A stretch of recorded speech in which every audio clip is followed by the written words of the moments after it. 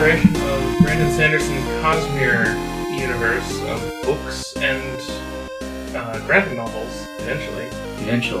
Right now it's just books and audiobooks. I'm Nora. I'm joined by Autumn. Hi, I'm Autumn. Who are you joined by? I'm joined by Tilly. Hi there, that's me. That's them. So basically, I'm hosting this podcast. You're hosting this podcast. I'm going to remember that. I'm going to behave. So basically, we all have read at least a little bit of the books in Brandon Sanderson's sort of multiverse setting called the Cosmere, whether that's Stormlight Archive, Mistborn, etc. And I think we all kind of like the books. I like them a lot. A little bit. Yeah, no, they're pretty good books. Yeah. Should we go over... You finish your sentence, sorry. Well, I think I might have been about to say the same thing as you, which is I was about to say something about, like, which Cosmere books I've already read. And right, yeah. I also have an icebreaker for us. Okay. Oh, yeah? Basically, to just give a quick pitch on what the podcast is, we're going to be reading through most, if not all, of the associated works in the Cosmere umbrella.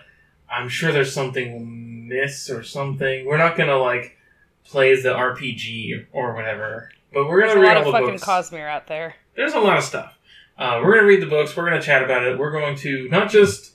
I don't just want to approach this from a place of fandom, although I think we are...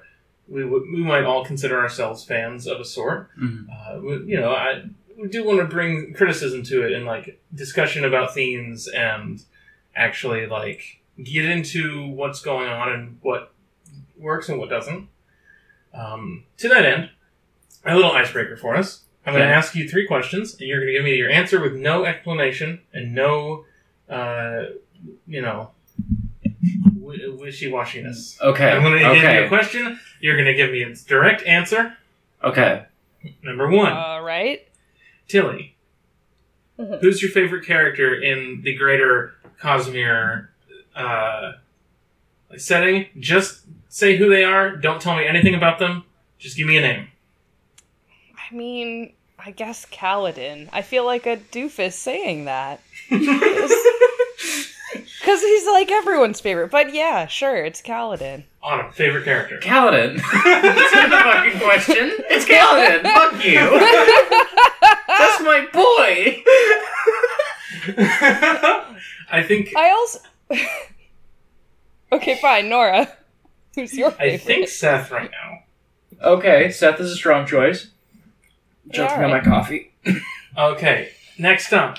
What is your favorite type of magic in any Cosmere book? Just tell me what it is. Don't tell me what it does. Don't tell me how it works. Just tell me what it is. Well, I don't have a good answer for this, unfortunately, because I've not actually read that many of these books. And other than Elantris, which I just read for this podcast, it's been, like, a long time. So, like, I don't have a good answer, sorry. Do you have a particular surge that you like? No, cool? That's the entire problem, is that it's been long enough since I read The Way of Kings. I don't fucking remember what the different surges are and what they do. Like, you think I kept that in my brain since 2014? Are you kidding me? Like, no. Okay, so your answer is the magic of imagination when reading a book. Yes! Yes. Absolutely, yes. That's the magic that I like. So I have a similar problem to Tilly, except that I read all 3 Stormlight books 6 months ago, and I've already forgotten, like... Less than that. Yeah, You were here. We were at this apartment, which we've only been at for, like, a month. No. I read the Mistborn books since we've been in this apartment. Anyway, I do remember enough to say light weaving. I think, like, the illusion magic that, is cool. I won't say who's doing that illusion magic, because it's kind of a spoiler. That's okay. Just saying light weaving. Light weaving. I think, for me, the one that's most interesting to think about and tinker with is hemalurgy. Mm-hmm. We'll get into that eventually. Mm-hmm. We're getting flash flood warnings on We our are. phones. Oh, great. And our last icebreaker question is, what is your favorite fake-ass fantasy word that Brandon has... Now, hold on. I mean, fake words like Arteth or Gjorn, but also, Voidbringer, Surgebinder, Lightweaver, like any of these goofy... All this capitalized shit. Any capitalized... Fuck those little words like Gjorn, right? What's your favorite capitalized, unique word from one of these books? I've got my answer if you're still thinking, Tilly. Yeah, I gotta think about this for a sec. It's definitely investiture, because I've read, 7 of these books now, and still only have a loose grasp on what it is, and it's, maybe the most important of the words he's made up. It's not the most important. I will say... Wait a minute. Mm-hmm. I think that's just a word? I can believe that I wouldn't Brandon be uses it shocked. in a special way, but, I'm gonna see investiture in the dictionary. We'll find out here. Now, I definitely do agree that it's a fake. It fully deserves to be in this category. It's capitalized. Because even yes, exactly.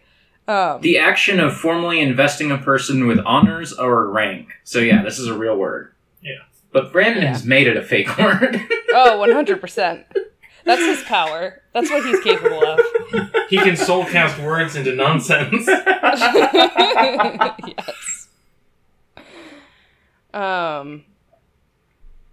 Yeah, I don't think I'm going to be able to come up with a great one for this one either. I'm sorry. No, it's all good. Yeah. Okay, I do, at this moment in time, I am really, grabbed by the word, I guess it's just pronounced Aeon? A-O-N? Just because it's, come up a whole bunch in these first 3 chapters, and it's oh, what is it? I don't know. I mean, and, that's sort of the point of, all of these capitalized made-up words, is that you start reading the book, and you're oh, man, everyone's throwing this around. What the fuck is it? And it entices you. Yeah. So, this feels kind of pure that at the moment. Oh, yeah. I will say that I have read a decent number of these books. I've read all of Mistborn.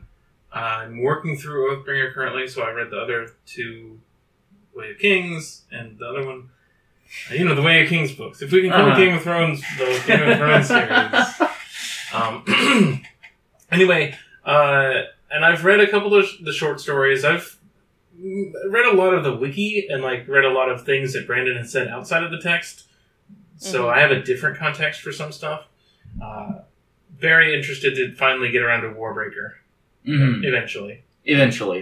I might have the highest number of books read of us here, maybe. But I've read them the most recently. Yes. I read all 3 Stormlight in January, February. I read the first 3 Mistborn right before we decided to do this podcast, so maybe July and June.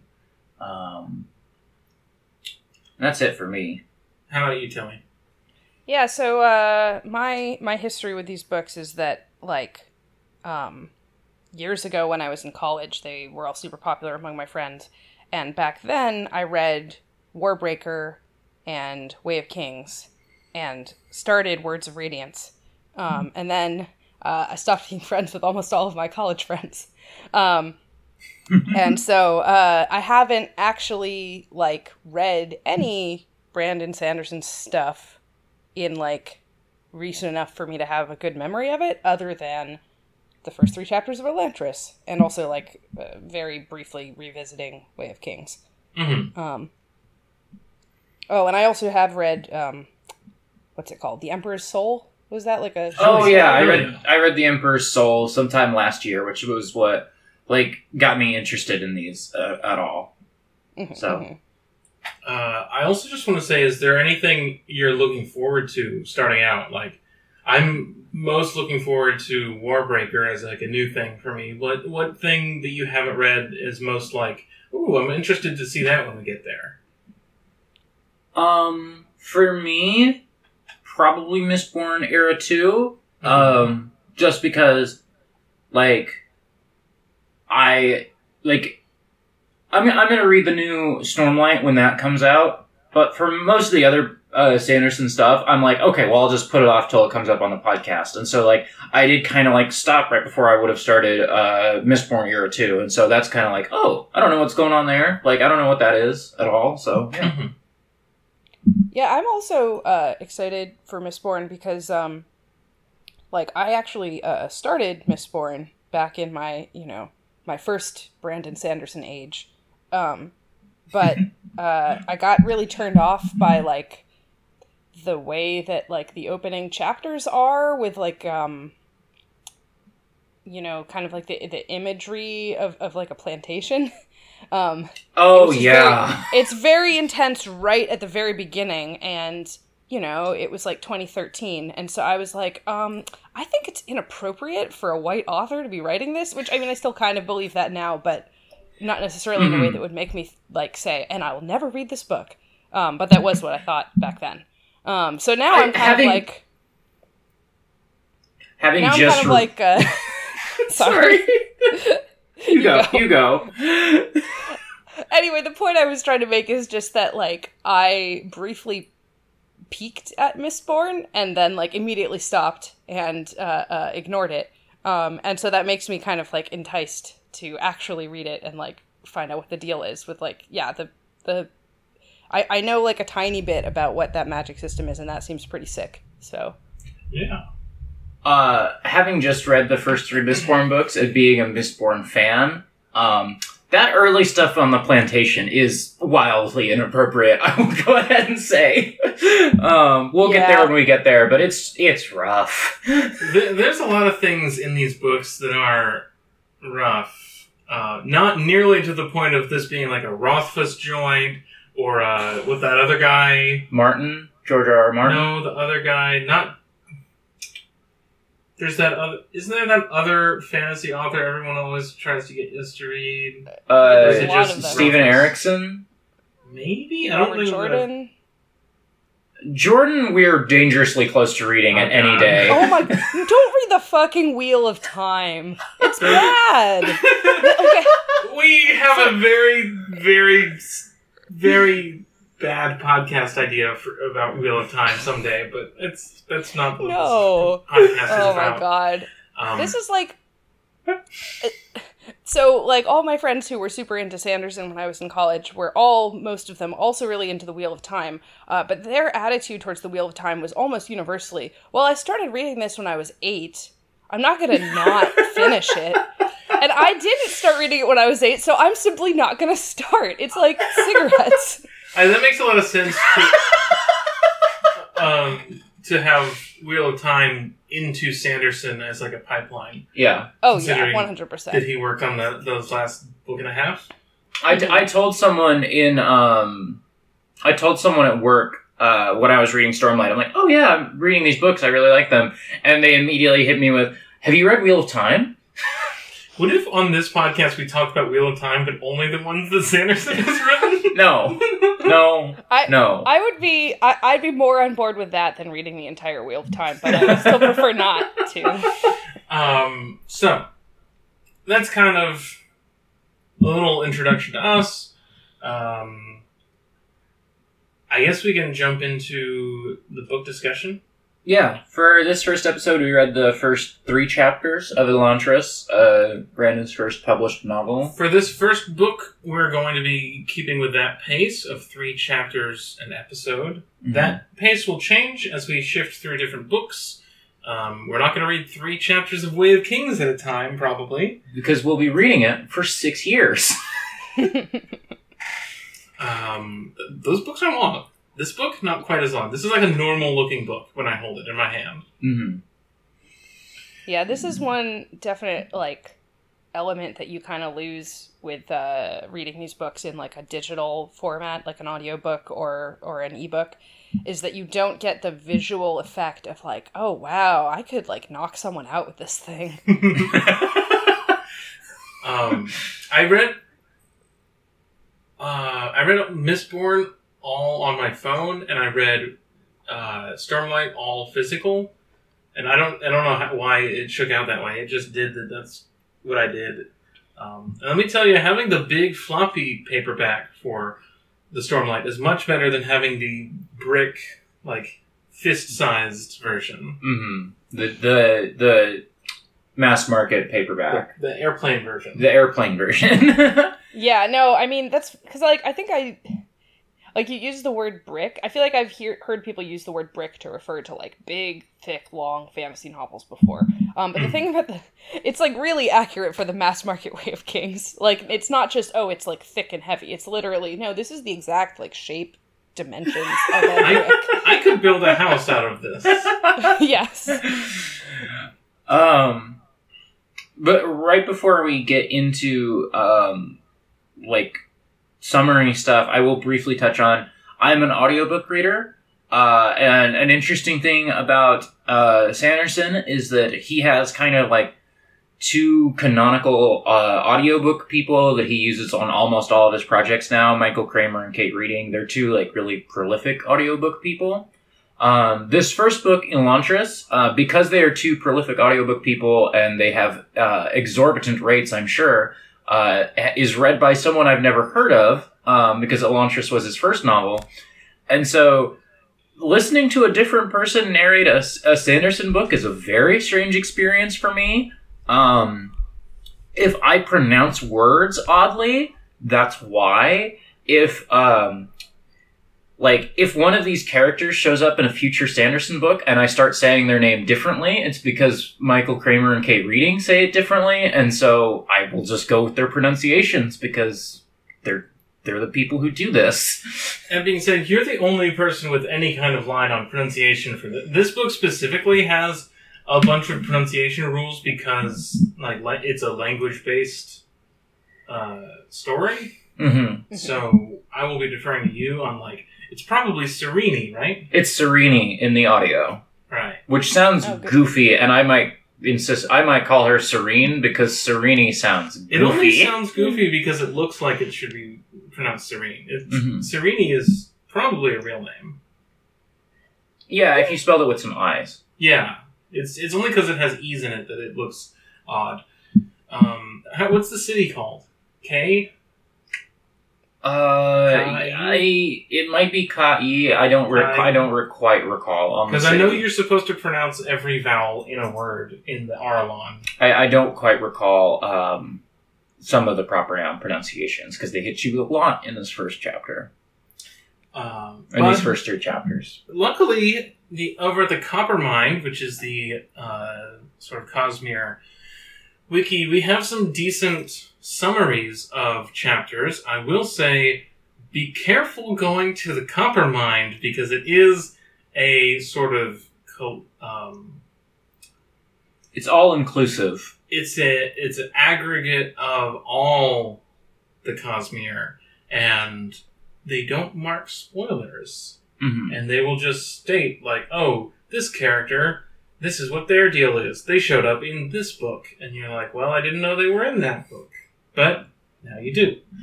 So just be careful if you're going to, like, poke around there alongside us. You might get hit with some spoilers. Mm-hmm. Mm-hmm. Mm-hmm.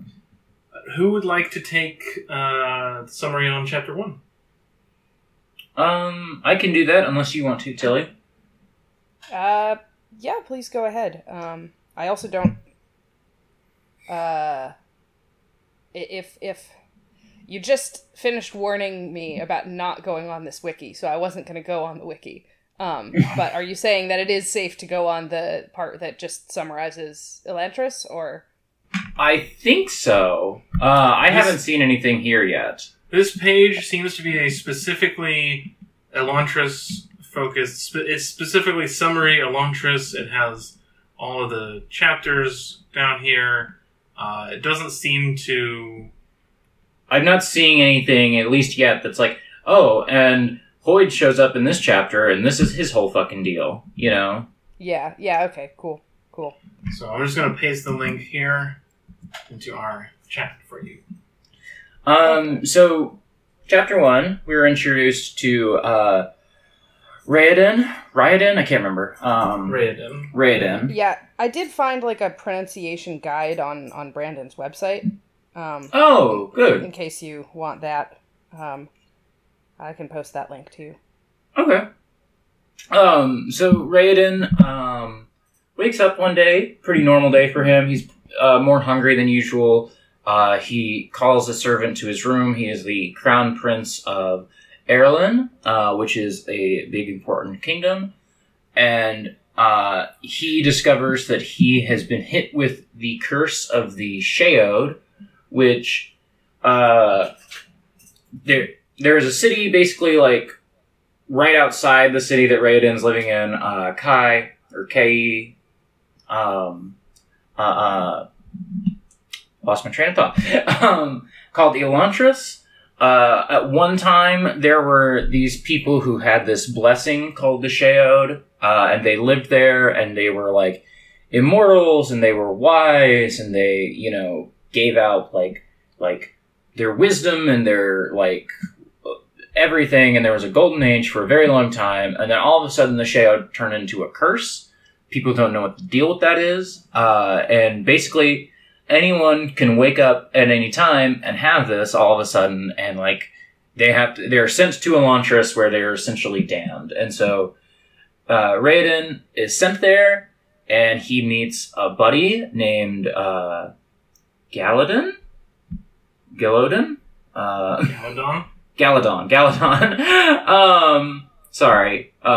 Galadon, and Galadon explains a couple things. One, that people who have the Sheod are immortal, and two, and we get an example of this, like, right when, Raoden enters the city, he, like, stubs his toe, and his toe is just gonna hurt forever. Like, you don't heal, he doesn't have a heartbeat, and so, like, any damage that you take, like, is just permanent. Damage that you take. Yeah, if your HP bar depletes by any amount, it won't come back. So yeah, you no longer have natural regeneration. Right. And so, which there is a scene of like as Raoden is entering, that he sees, like, you know, one person who is a beggar gets accosted by, like, kind of a band of, like, brigands, I guess, like, bandits and ne'er-do-wells, who, like, take his food from him, and they, like, beat the hell out of him, and as Raoden is having this explained to him, like, he realizes, like, oh, like, they, like, there was, like, some pretty graphic imagery around, like, necks and bones breaking a little bit, that was just, like, oh, he's not going to recover from that. Like, he will just deal with that for eternity. And Galadon explains that, like, yeah, people either end up, like, bandits or very, very careful, and most of the people here have just gone, like, completely nuts with, like, just constantly being in pain and not having any way to deal with it.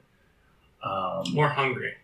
And the chapter ends on Raoden. He has, like, his father, the king, sent him to Elantris with just, like, a little bit of food, and Raoden is like, hey, Galadon, I will, give you my food if you, like, hang out with me for a couple weeks and kind of, like, show me the ropes so that I don't end up just, like, you know, I don't end up being, like, beaten and being in pain for the rest of eternity, you know? And so, yeah, that's where we start off, the book. Yeah. This chapter, I think, hits you with so much, like, explaining the dilemma that these people face, and hits you with so much, like, proper nouns and like, setup stuff and exposition stuff, that I don't have a good sense of Raoden as a character. I don't have a good sense of Galadon as a character. Like, and so I don't have a lot to add, to say about this chapter off the top of my head. Because it's mostly just, here is the situation that this book is going to be about. It's very direct. Mm-hmm. It's very fast, and it gets started very quickly in a way that I wasn't expecting. Mm-hmm. There's Just definitely because- a lot of. Oh, go on. Just because I'm used to Sanderson taking more time to slowly introduce a challenge for the characters. Mm-hmm. In other books, it takes more time to get characters into the main arc of the story, and they usually have some other smaller thing going on at the start. Mm-hmm. Yeah, I mean the book. Okay, I was about to say the book literally opens on this, but that's not quite true because there's like a prologue. But the There's first like a chapter, prologue, yeah. But the first chapter does kind of literally open with like, oh, here's Raoden and here's his problem, because it's like Prince Raoden of Erelon awoke early that morning, completely unaware that he had been damned for all eternity. It's such a little like flex. Like, okay, here's my main character and his big problem in the first sentence of my novel. It's a good first sentence. All of these first 3 chapters start with, here's the character and here's their main deal in the first sentence. As like an introduction. Yeah. And I think that the first sentence of most Sanderson books are usually pretty good hooks. Mm-hmm. Like, one that I do remember off the top of my head is, Seth's son Valina, truthless of Shinovar, wore white on the day he was to kill a king. That's good shit. It's a good line to open on. It's these like Sanderson opening sentences are a little funny to me just because they feel like they are all like fucking king shit, but they also feel extremely conscious of the fact that they are that. You know what I mean? Mm-hmm. Yeah, for sure.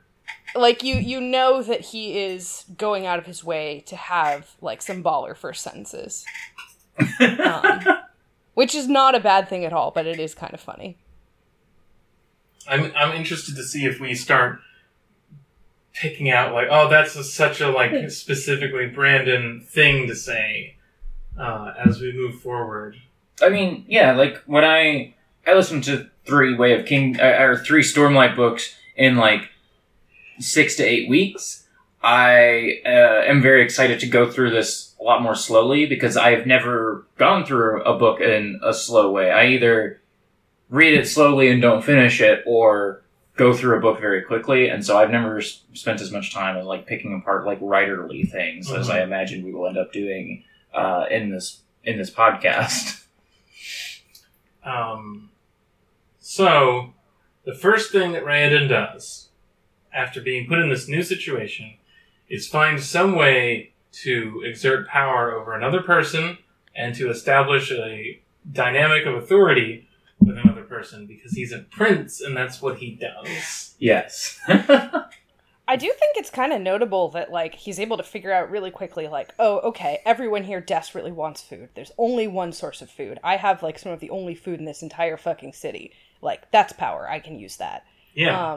Like, it's not, like, it's absolutely, like, a princely thing to do, but it's specifically, like, something that comes across as, like, not every, character who's had power all their life also knows how to, like, recognize where it lies in a new situation and, like, negotiate effectively in the way that Raoden does. It's honestly, in a weird way, almost, like, at odds with, like, I think the sense that we get of, like, what his life has been like up to this point has been a little bit that he's been, like, sheltered and his life has been fine and, like, now all of a sudden everything's ruined for him.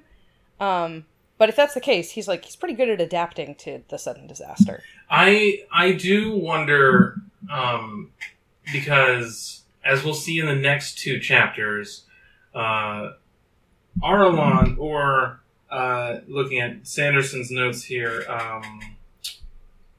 was it Arelon? Yeah, maybe something like that. Yeah, Arelon is not a big important kingdom.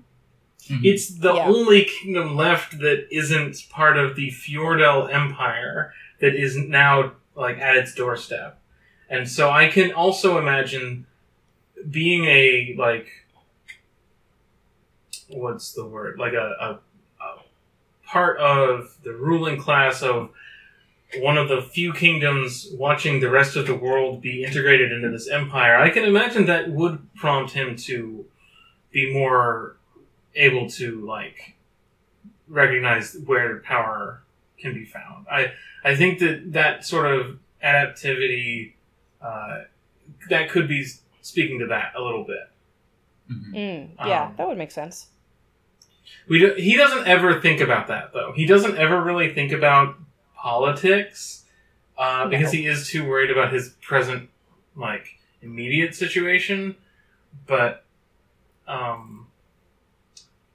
you know, he has to know shit, right? He's not a himbo. He's not, yeah. That we know of. I would assume that, like, yeah, he has a broad grasp on, I guess, the geopolitics of his world. Certainly enough to have Sereni be interested in him. Yeah. But there's not really a lot to talk about with regards to his view of world events, because he's so focused on, you know, survival and like establishing, like, where he is and figuring out what's going on, and how the Sheod works. We mentioned there's a prologue. The prologue is also just on, I think, the back of the book or on the inside cover. It's basically just, once there was Elantris or Elantris. I'm saying Elantris. It's, the emphasis is on E somehow, so Elantris. But it used to be Elantris. It was cool. Sometimes people would transform into gods. That was alright. 10 years ago, all that broke, and now the transformation still happened, but they make you terrible, cursed people that get locked up in the city and left to rot forever. No, there's not much in the way of a prologue compared to what we'll get to later. Yeah, it's kind of just like some setup. We should probably move on to chapter 2, but I was just going to very briefly touch on, there was one line about Raida in this chapter that jumped out to me, which was that the Sheod happened to other people far away. Like, that's the thought that he thinks, is that, like, Sheod doesn't happen to the Crown Prince of Erelin. The Sheod happens to other people, you know. Not me. Yeah. Which is... And it's kind of... Sorry, you go. It's clear that, like, he knows that that's kind of not true, right? Like, yeah. Like, that he understands on some level that, you know, there's not actually any kind of... It's not like he really believes that the Sheod only takes people who don't live in his city or people who aren't politically important or whatever. It's just that that's, like, how he's coping with that idea. Yeah. Like, he realizes he's being stupid as he's saying it, but that is the thought that crosses his mind. But it hasn't prompted I'm the same as everyone else. He's still a prince. He's not going to have the revelation of, like, oh, we're all the same, and the only difference between me and someone else who has the Sheod is that I had a big fancy house. He's not... To be fair, it's not like he does have a big fancy house anymore. Like, he's kind of not a prince anymore. I mean, he could become a prince of Elantris. He could have the biggest, fanciest house. He gets put into a Dark Souls level. Like, the beginning of this is just like the starting stage of any Dark Souls, where all of the, like, decrepit village with all of the dregs running around. Yeah. But Brandon, like, is a gamer, right? Yes. On the next episode of Export Audio, whenever we get Molly on, we found in his most recent newsletter his list of his top 10 video games ever, and I am going to be reading that on the next episode of Export. It's a very funny list to me, so look forward to that, everybody. I can't wait to hear Sanderson's thoughts on fucking Chrono Cross or some shit. So, who wants to take... Chapter 2. I could do it? Okay. Sure. Go for it. So, this chapter introduces Princess Sereni, who arrives, via ship in Erelone. Erelon is what I'm just going to say, because that makes more sense to me. Yeah. Anyway, and what she discovers when she gets there is that her betrothed is dead, which means, according to the terms of her contract, the marriage contract, that she's now considered to be a widow. So it's as though they got married and then he died, even though she just got here and they haven't actually had the wedding ceremony or anything. And the man to whom she's betrothed, who has died, is Raoden. So we immediately know they're covering up this whole Sheod thing. And she's kind of going around with this glowing sphere called Ash, who seems to be some kind of who's something called a Seon, which is not really clarified at this point, but you get the vibe that these are some kind of magic servants of some sort. And Ash is kind of giving her all the technical details on her marriage contract and the fact that she is really, at least as far as the laws of this country, she's pretty much stuck. And she goes to the wake, where the vibes are bad. Not just because, obviously, it's the wake for, a prince, so it's not good. But also, they won't let her look in the casket, and the king, her new father-in-law, is not even there. So she finds the whole thing kind of suspicious. And she does eventually she does meet with the king, who basically brushes her off. It seems pretty clear that even though legally speaking she's his daughter-in-law now, and that's supposed to mean that they have a political alliance, he does seem to view it as well, now that my son, who you're supposedly married to, is dead, you don't matter anymore. Because he brushes her off pretty rudely. And basically fobs her off on the queen, who is kind of misogynistically portrayed as a chatterbox. Yeah. It's a little weird to say oh, this is misogynist when it's in the same scene as a female character who's a full person. But it is that. And then she Skypes her dad. She turns the Seon into the fucking flu network from Harry Potter, because it turns into her dad's head floating next to her, and then his Seon turns into a big floating her head so that they can chat with each other. Yes, pretty much. Yes, that's how they call each other. And they have kind of a cute conversation. It's definitely oh, well, we just had a mean, rude king, and now here's a nice dad king. And she kind of they talk about what's happened and the shitty situation she's in right now, and her dad is kind of oh, well, do you want to come home now? This sucks. I can throw around my political weight for you. And she's no, we need this alliance. It's still valid, even if I'm not going to get to fuck anybody now. I mean, she probably still could. Well, yeah. I mean, you get the sense that she actually was kind of hopeful that she and Raoden could have had a relationship, she's not unrealistic about it being an arranged political alliance, but she was hoping to hang out with someone, I guess, and now she can't do that. I wanted to talk about how Sereni is the blueprint for every other woman that Sanderson will ever write. Yes. Yeah, even though I've read 2 other Sanderson books, I was immediately oh yeah, this is just Shalyn, and also the girl from Warbreaker. And Vin. And Yasna. And yes. This is the woman that he writes. Yeah. To be fair, she's a pretty, cool woman. I like her. Yeah, I like her a lot. I love a girl boss princess. A monarch who's also a girl boss, please. I have two... I have two thoughts.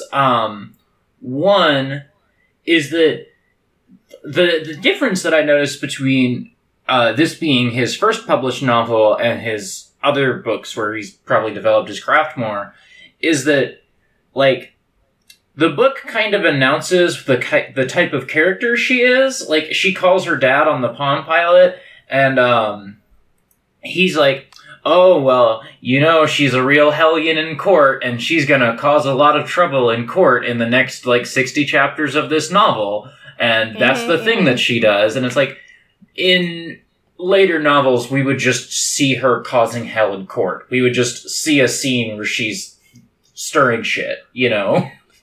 Yeah, it's a little, like, you know, it is a little, It is very... Nothing. No, I was It just going to does say it's a little feel ham-fisted. shallow. Mm-hmm.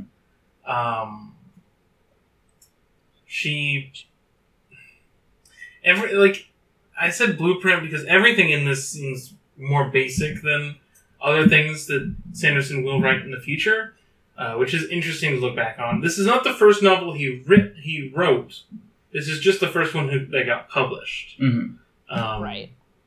We'll, you know, many episodes from now, we will talk about the first book that he wrote, which was White Sand, which didn't even get published as a novel, only as a graphic novel. But oh, are you saying that's worse? Hey, just the way that, like you said, her gimmick is introduced, and also, like, here's Good King, here's Bad King. Yeah. Bad King says, go do your knitting, or whatever women do. Bad King is specifically sexist in a way that we, as Earth people, understand sexism. Mm-hmm. Not sexist in the way that this fictional culture would have sexism.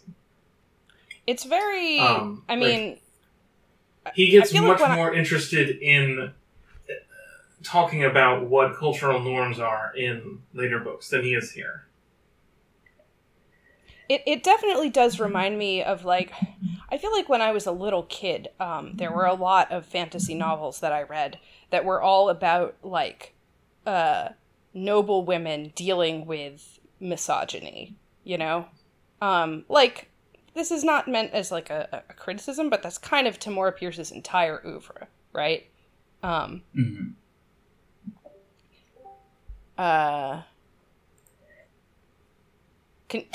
You all can still hear me okay, right? I can hear you. It seems like Nora is having trouble hearing you, and I'm trying to, like, silently, like... I can hear you now. I keep having to exit and rejoin the call. This is the second time that I've lost Tilly. Really annoying. Next time we will have the headphone splitter, and it will just be fine. But... Okay. Yeah, sorry about that. That's cool. No, it's all good. I just wanted to make sure, because there's also the... Yeah, I was, like, trying not to interrupt either of you while also, like, waving at Nora to be like, oh, Tilly started talking. Anyway, so what I was going to say about this whole, like, you know, noble women facing misogyny thing, it's very, like, the idea of what misogyny looks like in, like, this sort of pseudo-European medieval context is a little cartoonish, you know? Yeah. Like, it's even, I don't know, like, even if you set aside completely the idea that, like, misogyny against a princess is, like, the worst possible thing, which, like, on some level that is kind of stupid. But even that aside, like, the kinds of things that are, like, misogynist tropes, like the go do your knitting or whatever. Like, oh, right. Okay, I guess in this setting, women do fiber arts. I guess that's just the same in this totally new created fantasy world as it was in, like, our modern conception of European history. Because it's also not even, as it turns out, fiber arts haven't always been exclusively a female thing. Huh. I don't know an enormous amount about this, but I know a little bit about it because I used to be a knitter and kind of like a fiber arts nerd. And so, like, for example, for a long time in Europe, weaving was exclusively a male professional activity. Whereas spinning and embroidery were women's work. And, like, so people often have this idea when they're doing, like, medieval fantasy that, like, all fabric production is done by, like, princesses in towers when Like, you know, it's an industrial activity. Are you saying that more modern perspectives warped history to enforce like a harsher gender divide among modern societies? That doesn't sound very realistic. Something like that.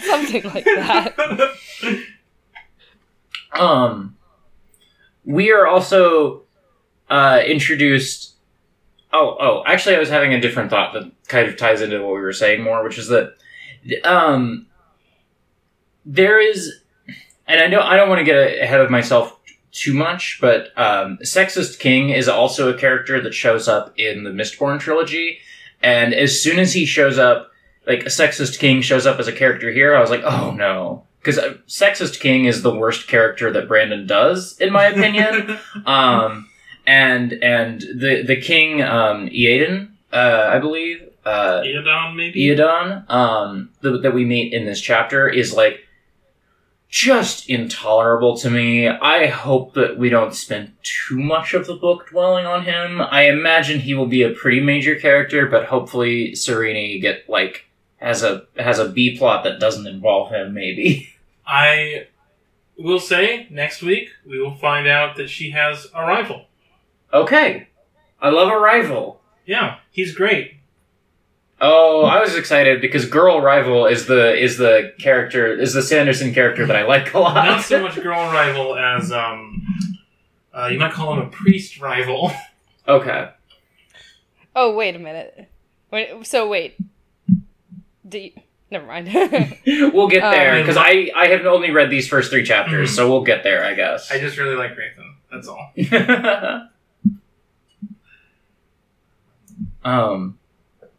One last thought about this chapter is that the other person that we meet, another classic Sanderson character, is Magic Servant. Yes. This was... Ash is, like, kind of nothing for me so far. Like, it's interesting that Ash is a floating ball of gas, but is mostly... mostly so far a, like... Well, it would be weird if Serene was just thinking all this exposition to herself, so I'll just give her a servant character that she can have exposition dialogue with and explain to you the political situation of, like, Fjordell, and, like, her kingdom is going to marry into this kingdom to create an alliance. Introduce magic. Because there's a thing in the center of Ash. Oh, I missed that part. There's an Aeon in the center. Wait, yeah. And it's also, correct me if I'm wrong, isn't there also kind of a vibe of, like, she thought there would be more of these Seons around, there's a point where she's like, oh, I heard that these were really common down here. I thought that, like, everyone had Seons. And then Ash, like, leaves her during the wake to go check around and see it. What's Ash? Ash has a page on Coppermines. We're gonna risk some spoilers to it. Looks like it. Also, some cute fan art of Serene. Nice. It goes off to find more Seons, and it's like, yeah, I only found a couple of them, and nobody really wants to talk to me. Okay. So there was this perception that, you know, down in Arlon, there was way more magic shit happening than there actually is. For what it's worth, the book does seem to give Ash he, him pronouns. Oh. Okay. Yeah, I got That's what I thought, but I couldn't remember. And so then what I have here is, assuming you remain in Erelon, my lady, Ash said in his deep voice. So. Okay. So, yeah, we will use he, him for Ash. Oh, I looked at the wrong sentence on this page. Okay. It was talking about the Aeon as it, because of, yeah. Anyway, him.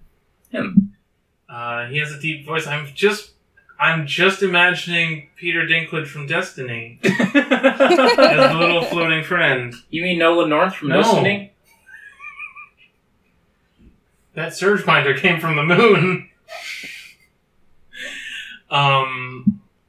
And the last thing... We talked about King Eventeo. Yeah, it's like her dad. Yeah. He has a cute nickname for her. Actually, he has multiple cute nicknames for her. We stand a good dad. Wow, a good dad in a Sanderson novel? Who isn't one of the main characters? I'm talking about Kaladin, by the way, not Dalinar. Are we ready to move on to chapter 3?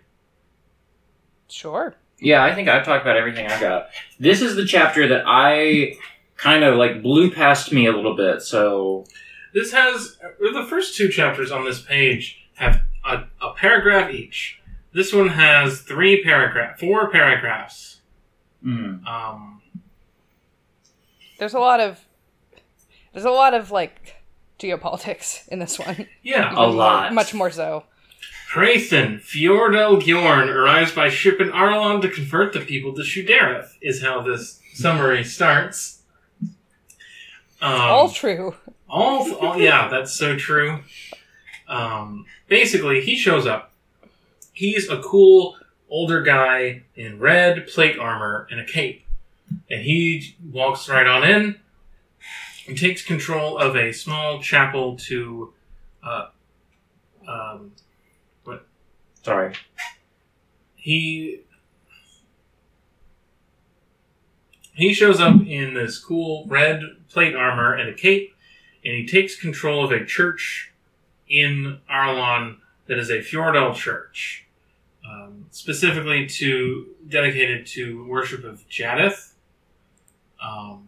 Basically, he has been sent by Wyrn Wulfden IV, who is the theocratic ruler of the Fjordell Empire, and is considered to be the incarnation of their god, to the point that written orders from the Vern, maybe?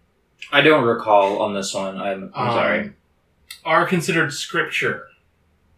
He has orders to convert this culture to the Fjordell religion in 3 months, or else it will be conquered and destroyed by force and brought into the Fjordell Empire. This is one of the last 2 remaining kingdoms not currently integrated or conquered by the Fjordell Empire. And so, basically, Hrathen has to do an imperialism for the good of the people living here. Mm-hmm. He has to save them, Mm-hmm. not from being the wrong religion. He has to save them from the church with all the swords for being the wrong religion. He's literally on a mission. He's on a mission from God. So I guess this is something that I wasn't totally clear on reading this. Is the destruction that's coming in 3 months if he doesn't succeed in his holy mission? I guess I kind of thought they were saying that like God was going to smite them, like with lightning and meteors and stuff. But I mean, I'm not saying that it doesn't make sense for them to view like material, mundane warfare as their God's will, because that's the kind of religion they have. Yeah, I think when they say that Jadeth will strike it down, they literally mean like the military conquest as an agent of Jadeth's will. Because they... That's Sorry? I just think that is an interesting interpretation. I think you're probably right. It's just kind of funny to me that they're even bothering with this 3-month window, given that, you know what I mean? Mm-hmm. I guess there's an... what I wonder, given that, is, what does, Fjordell get out of, converting them peacefully? Because, my previous understanding of this was, they want him to convert this city so that they can actually rule it, as opposed to it being, destroyed by divine nuclear fire. But if the destruction that's coming is just, a military conquest of, I guess, a more normal type, then I guess, I don't totally understand what the purpose is of trying to convert them in the first place. It might be that, like, if they don't get converted, they will just be killed rather than, like, conquered. Mm-hmm. And maybe this city has some, like, material wealth that they don't want to diminish by conquering it, would be my guess. We also only have one perspective. We only have Hrathen's orders from Wulfden IV, which, you know, he makes a point in this chapter of, like, not showing every context to his subordinates, and I can easily imagine not the full context being given to Hrathen as well. Mm-hmm. Yeah. Yes. I do remember, it's been 4 years since I read the first, like, 12 chapters of this book. For the old version of this podcast that still lurks in some corners of the internet. I think next Hrathen chapter we'll get a little more context that will help this specific point. Okay. But basically, that's his deal. And what he does is he goes up and he gathers all the Arteths, which are the priests, in this Fjordell church. And he's like, well, you've all been fucking up a whole bunch. You've been lazy, and you've let shit slide, and you're speaking their language instead of the obviously superior Fjordell language. And so Fionn, who is the head Arteth, is that right? High Arteth? Or head Arteth. The Derethi head Arteth. He sends Fionn back on a ship to go back to the main empire. And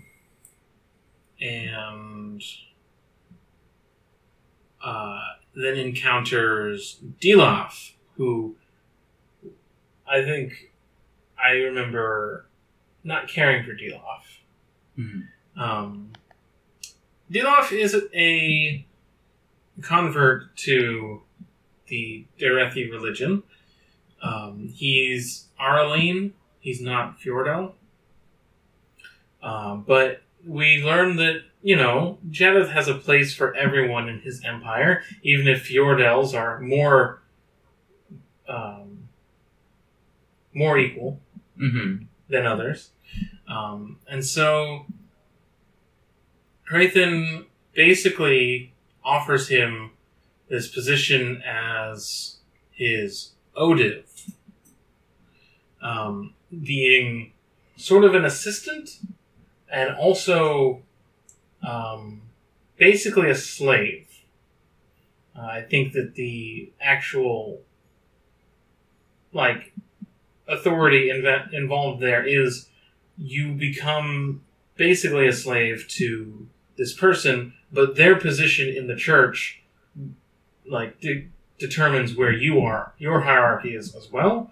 Where yes, you have to do anything I tell you to, but other people have to reckon with that you have authority over them because you're the head Arteth's Odiv. So it's not like all Odivs are the same. Mm-hmm. It is basically, like, in this context, it's basically a promotion for this guy. Yes. A promotion into slavery. Yes. Right. Well, but he already, the thing is, you know, he already was a priest who had to listen to everything that this person told him to do anyway, right? It's just that now he has to listen to everything that he tells him to do personally and not just, I guess, professionally. And also, he's actually an Ardeth now because Fionn gave Dilaf the title of Ardeth, which he couldn't do. You're not allowed to give someone else the same rank that you have. Mm-hmm. It has to come from someone higher than that rank. And so he had the title, but it wasn't really actually legit until Hrathen showed up and made it true that he was a full Arteth and a full member of this church, even though he wasn't a Fjordell person. Lots of talk about I don't know what the Fjordell, clearly a very Viking inspired culture, from the way that everything is written and the way that the map of Fjordell has a very generic Viking video game font on the map in the book. Although, like, in terms of like what I would say is like influences on their religion, I don't think it's very Viking looking to me. For sure. But it, in the Arlon and Teod are very much kind of European. We get one character, Galadon, in Raoden's chapter, who's from the Duladel Republic, which has recently fallen to Fjordell, and he's the only person who's specifically noted to not be white. Mm-hmm. And so it's interesting, at least, to think about. There's clearly some difference between Arlon people and Teod people and Fjordell people, but they are all white. Mm-hmm. It seems. Yeah. This is a theme that Brandon will return to. Yes. The thing that is interesting, a lot of this chapter kind of went over my head a little bit because of all the proper nouns, but the thing that is interesting to me, hearing you talk about it now, is the real world context of Brandon being Mormon. Yes. And this character is literally on a mission from God to get people to start speaking the language that God speaks. You know? Yeah. I don't know, especially at this stage in his career, I don't know how introspective Sanderson is about the Mormon Church. I don't know if, like, he's deliberately playing on these themes, but it is an interesting, like, line that I have picked up on immediately. Mm-hmm. It's interesting to me, like, to me, I look at, the, like, Fjordell faith, and I'm like, oh, this is just fantasy Christianity, right? In terms of, like, in terms of the kinds of, the fact that it has this strict hierarchical structure, and the fact that it's, like, totally integrated with this imperial project, and, like, also the emphasis on scripture. Like, not to say that Christianity is the only religion that's ever done all those things, but, like, the vibe is very fantasy Christianity to me. But then, like, as far as whether I think that it's believable that, like, because it's very easy to write fantasy Christianity without realizing that you're doing it if you are, like, a Christian in a Christian society, which, I mean, I don't know. There are probably people who would argue about whether Mormons count as Christians, but I think for the purposes of what I'm talking about here, they certainly do, in the sense that, like, Mormonism is a faith that, like, you know, worships Jesus Christ. And, like, you've prompted a thought from me now, which is, do you think that this becomes Brandon taking a shot at Catholicism? Is this going to be a Mormonism versus Catholicism, like, shadow struggle? What I was about to say is, I think that, like, okay, I don't want to put too many words in Brandon's mouth here, but I suspect that most Mormons would see the idea of a state religion as something that they are, like, opposed to, because, I mean, you know, I believe Mormonism was banned in some U.S. states at some times, and, like, certainly it's always been a minority religion in the U.S., and one that is, like, even though, you know, for someone like me who is not Christian, I'm like, Mormons, Catholics, like, same shit, but, like, that's not how Mormons and Catholics see it. Right. And, I think that, like, you know, the, like, Fjordell shit is obviously, like, transparently very villainous. But I definitely get the vibe of, like, part of what we're supposed to think is villainous here is theocracy. And I'm not sure that, like, I don't think that Brandon Sanderson recognized the ways in which the United States is a theocracy, right? Mm-hmm. And, like, in places where, you know, Mormon churches are powerful, like, they are integrated with the state, even if it's not in a formal way where, like, you legally have to be Mormon to live in some places, right? Mm-hmm. Right. Like Mitt Romney was very nearly president of the United States. Like. Very nearly. Yeah. There's a little lifting going on with some of those words. Like, yeah, well, I guess you could say he got as close as somebody could get. Yeah. And then he ran. But I'm also just thinking about, like, how, like, in a community, in a Mormon community, right? Like, the people who, like, are on, like, the city council and, like, the people who, like, run the local police department and that kind of thing are very likely to be Mormons, right? Mm-hmm. And of course that's the case with lots of other you know, Christian denominations in different places in the U.S. Like, I don't want to make it sound like I think that it's just Mormons. Yeah, no, yeah. in the United States. It's weird. Only Mormons ever run for office.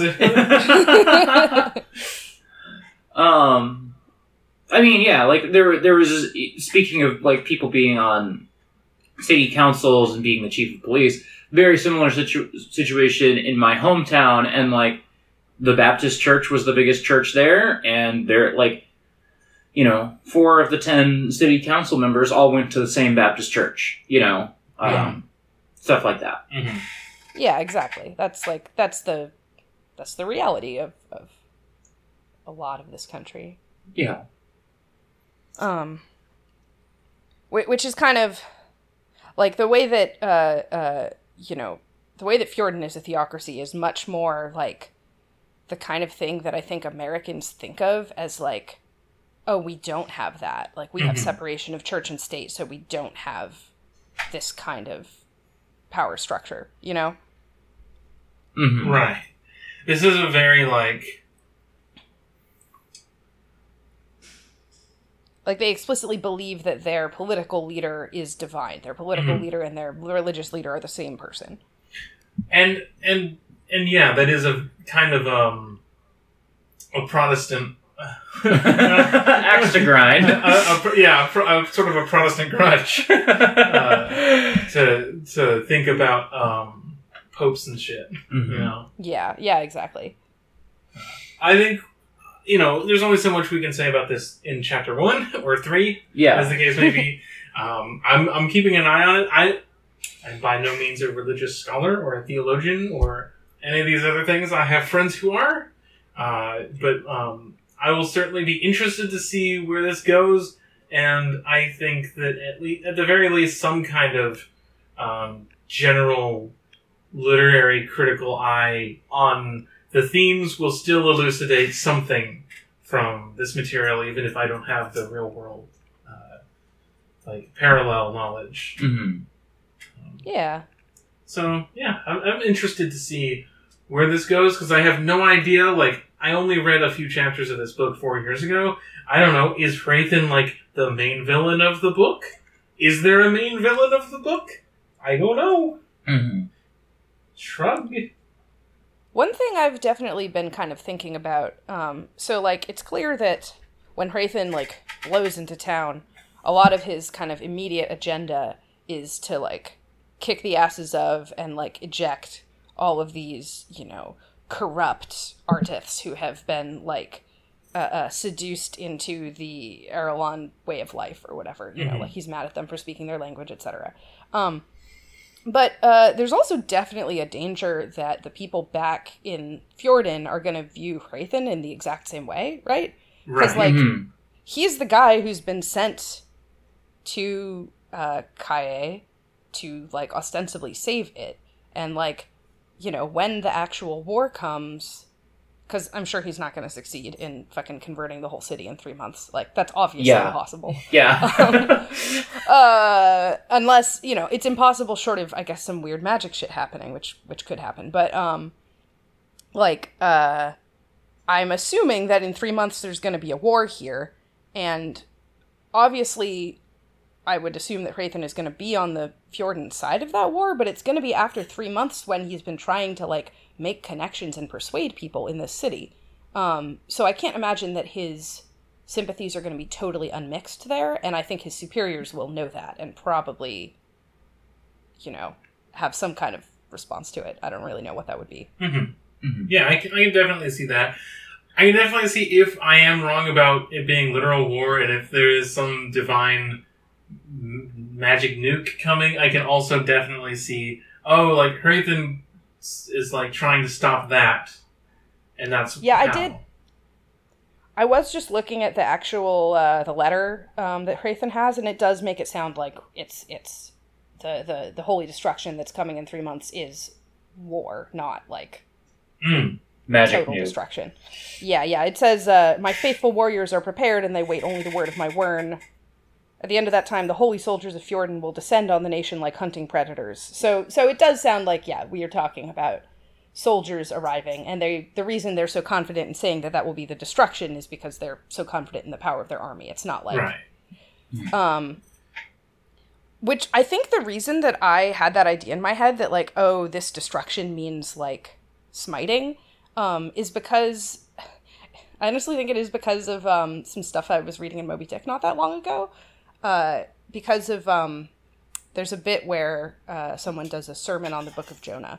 And the Book of Jonah is about someone who has been given kind of the same task that Hrathen has of, like, being told by God, okay, you got to go to this place and tell everyone there that they're being evil and they need to follow my religion and stop doing what they're doing. And if you don't do that, I'm going to kill all these people.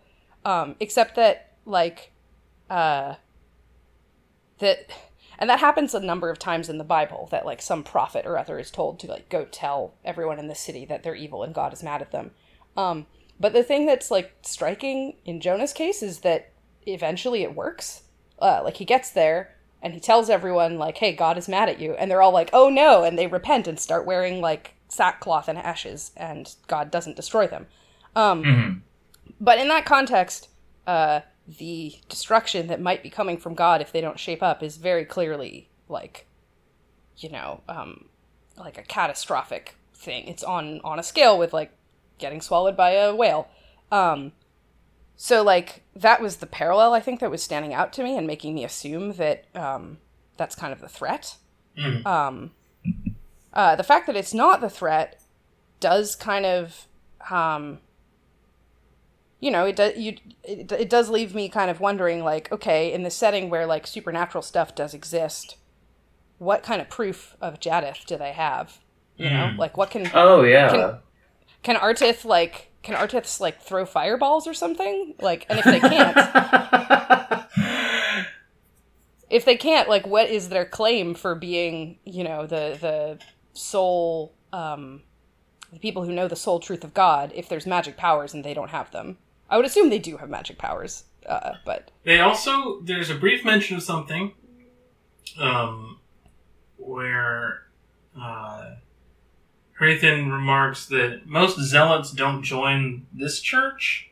They're usually more drawn to the Jaskari mysteries, which is just a cool thing that exists. That's where all the hardcore fuckers go. So, yeah, that's something that I found interesting, because it's obviously narrated in Hrathen's point of view, right? Right. Because I would say Hrathen is a zealot. He seems zealously devoted to his religion, and, like, perfectly fine with an entire people getting basically wiped out if they choose not to follow that religion. But he doesn't see he's like, oh no, our organization is not a place for, like, wild-eyed zealots. That's where other people go. But he has logic and rationality. Not just passion. Yeah, it does seem like that's kind of the vibe, is that he's like, oh, it's people like my religion if they believe in facts and logic. He has a sword labeled facts and logic. God. The idea that, like, that people are going to have, like, a sort of undirected zealotry, that they could just sort of put in any religion is very weird. Yeah. That's a very, very strange perspective for someone in a feudal context to have, because that is, like, only really a view of religion that you can have in, like, you know, like a post-Enlightenment context where the idea that your religion is a choice, like, exists, as opposed to, and, like, it's particularly weird in this setting where, like, very clearly religion is, like, an ethnic marker, right? Right. Like, we don't know. I don't John imagine... Locke could exist in Elantris. Maybe that's who Raoden is. Who fucking knows? But, like, the idea that you're getting the way he's talking about zealots, it makes it sound as though, like, people in this setting are doing the thing that people do in real life, where they, like, read up on a bunch of religions and then are like, all right, this is the one I'm going to follow. When, like, I don't see how that would even be possible in a world like this, you know? Yeah. There's also the possibility... since this is only mentioned offhand, that Jaskari Mysteries refers to a different aspect of this religion. Yes, that would make sense. Like a different denomination or something. Or, like, the Hrathen is some sort of branch of the church that goes off and does missions, and the Jaskari Mysteries are people who minister to the believers or something. Fight. Yeah. Or fight. Yeah, different... It could... I'm imagining, just because he calls them mysteries, I'm imagining that they do some sort of, like, weird mystical shit that no one else understands. God, I hope they throw thriballs. I meant more like shutting themselves up in caves and having visions, but yes, that would also be rule too. That would rule too. I know nothing about what the magic is in Elantris. Other than, like, extremely vague ideas. So Sanderson likes to detail a magic system that follows an arcane thermodynamic rules, by which I mean literally arcane, not unfollowable. So, whatever's happening in this world, we'll know all about it by the end of the book. Mm-hmm. Yeah, I did go to look at the, the appendix, after you defined what Ars Arcanum is. And the only thing that seems to be there for at least my copy of the book is a glossary of aeons. Which is useful in that it lets me know, like, what that cute little symbol at the beginning of the chapter was. On the first page of each of the chapters that we read, there's, like, a little glyph-looking thing in a circle. And it turns out that for all 3 chapters, that's the aeon. The one that means, like, first. Mm-hmm. So. Right. I feel like we're probably hitting time, especially because I have work in an hour. But I wanted to quickly touch on something that I just remembered because of us talking about, like, the Ars Arcanum. There is, like, a 10th anniversary edition of this book that is, like, slightly different from the book that was first published. That's the version I'm holding right now. It's the 10th Anniversary Author's Definitive Edition with 10,000 words of bonus content, and I'm going to call bullshit on that. Well, okay, so... In a second. So, when I was reading up on Reddit about what the differences between the versions are, it's mostly that there are some, like, scenes that he cut in the back. There is an additional epilogue that ties it into some Cosmere stuff, it sounds like. Ooh. There's the Mad Prince. And then there is, in the actual text of the book, it sounds like some edits made. Probably not additional scenes, but, like, probably him tightening up, like, oh, this scene, like, runs too long, or something like that. I don't have a good sense of, like, how it's different, only that, like, there are some changes throughout the book. As far as I know, Nora and I are both reading the 10th Anniversary Edition. I don't know which one you're reading, Tilly. I don't imagine it'll matter too much, but I felt like it was something worth bringing up in this first episode. Yeah, I think the mine is not the 10th anniversary edition simply because it doesn't say anything about that, and you'd think it would. Yeah, it would if it was the 10th one. So, yeah, you'll probably have like a slightly different version in a couple spots, but the main thing about the 10th anniversary edition is like additional content in the back of the book. There are changes in the book, but none of them sound like substantive, you know? Yeah. So I might get my hands on the 10th anniversary edition and, like, you know, just to, like, I guess make that comparison, potentially, but I might also not bother to do that. I don't know. I think also the 10th anniversary edition has between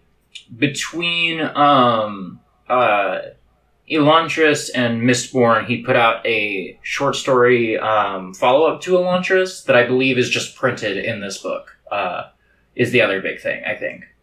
The Hope of Elantris, so. Cool.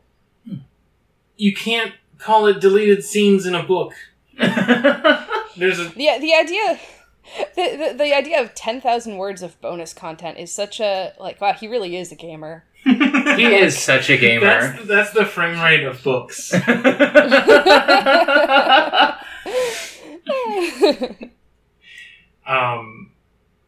it has like, deleted scene, The Mad Prince, and it's like, it's not a movie.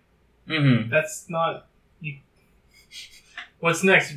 You call you put some bad chapters from the first manuscript, you call it your blooper reel? Like, he has a blooper reel for Mistborn on his website, where it's like, this was my original first draft of the first chapter with Vin. She was a very different character, and it sucked. Anyway, here you go. Mm-hmm. And she's just a bad, kind of a, I guess, just shallow sort of femme fatale girl, rather than being like Vin. But that's. I mean. Oh, yeah, I was just going to say, like, I feel like that's the kind of thing you can get away with when you have the kinds of fans who will, like, obsessively update your wiki. Yes. Like, that's the kind of person who wants to read the stuff you left on the cutting room floor. That, I think, is going to do it for our first episode of Ars Arcanum. Should we make an email, probably? I mean, I got these questions from my DMs. You really believe in, like, the bespoke podcast email. I really believe in everybody should just send things to exportaudiopodcast@gmail.com. What was that email? exportaudiopodcast@gmail.com. If you want to make a bespoke podcast email, I'll edit that in. But, no, that's fine. Yeah. exportaudiopodcast@gmail.com. Just put Ars Arcanum, I guess, in the subject line. But also, we exist on the internet. We do. Yeah. That's true. So, Tilly, if someone wanted to find you on the internet, where would they go? Yeah, you can find me at Shar Asnablunt on Twitter. It's a good app. It's a good one. But, yeah, I stole it from Jackson. And you can also hear me on a different podcast called Higgledy Piggledy Whale Statements, which is on the Abnormal Mapping Network. You can just find that, you know, if you type Higgledy Piggledy Whale Statements into your, like, search thing, you'll find it. You'll find it. It's on, yeah. Nothing else is called that. You find me on Twitter at autumnal_coffee. We were recording this on Wednesday. Tomorrow, Thursday, I'm going to be uploading the third episode of Hot Singles, which is very exciting. Aeroplane is going to make a triumphant return next week. We're going to try and do export soon. Podcasts are happening. I don't do other work besides podcasts, thank God. So yeah, Export Audio Podcast, Hot Singles, and then an Aeroplane on the Abnormal Mapping Network. You can find me on Twitter at Neither Nora. You can find stuff I do at norablake.online. You can support this show by going to patreon.com/exportaudio or exportaud.io and giving us $1 or more, your choice. I like it when you give us more. Personally. $1 means that you get access to 2 bonus shows, which are Import Audio and Duo Lane. I do a podcast called We Are the Champions with Olivia, where we talk about League of Legends, and Duo Lane is our goof-off podcast, where it started out as we play League of Legends and hang out, and now it's become a Kamen Rider Kiva podcast, as we talk about 2 episodes of Kamen Rider Kiva every week. It's fun. Import Audio is me and Curly hanging out because we do a Mega Man podcast called Rush Jet Radio, which is all of these are on the Export Audio Podcast Network. We're watching all of the Mega Man animated canon, which is like the Ruby Spears TV show, and then we're moving on to all the anime. And every month we're also playing one Mega Man video game, and it's a full franchise retrospective podcast. You can find all that stuff on the Patreon. $1 gets you the podcast, $5 gets you Stellar Missive, which is a blog that I do every month.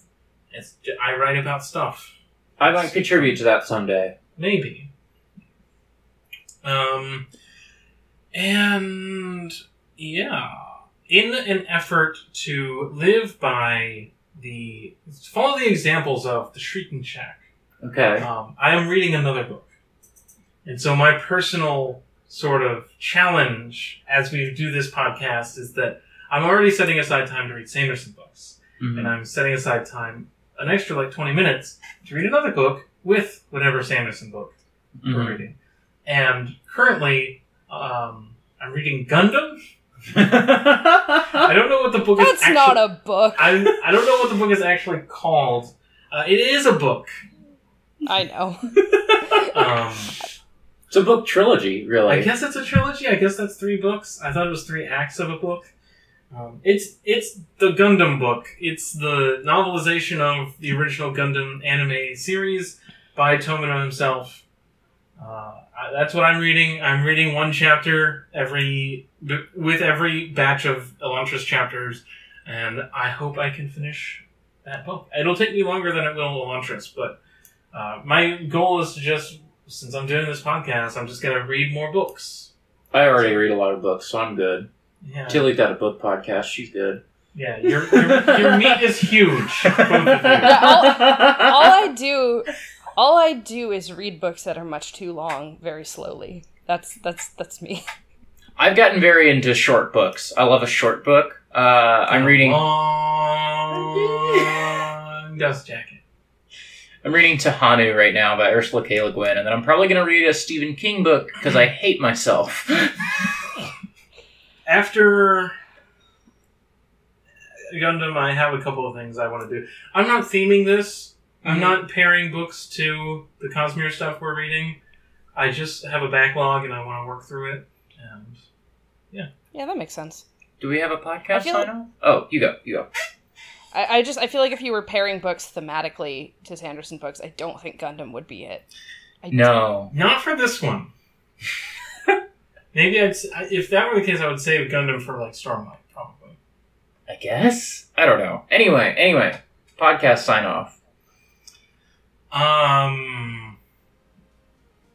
Do they sing things in... May your heart be your guiding key. I mean, they do say things. They say the oaths, but not in this book. I will podcast even for those who hate me, so long as it is funny. Until next time, say the oaths. Oh.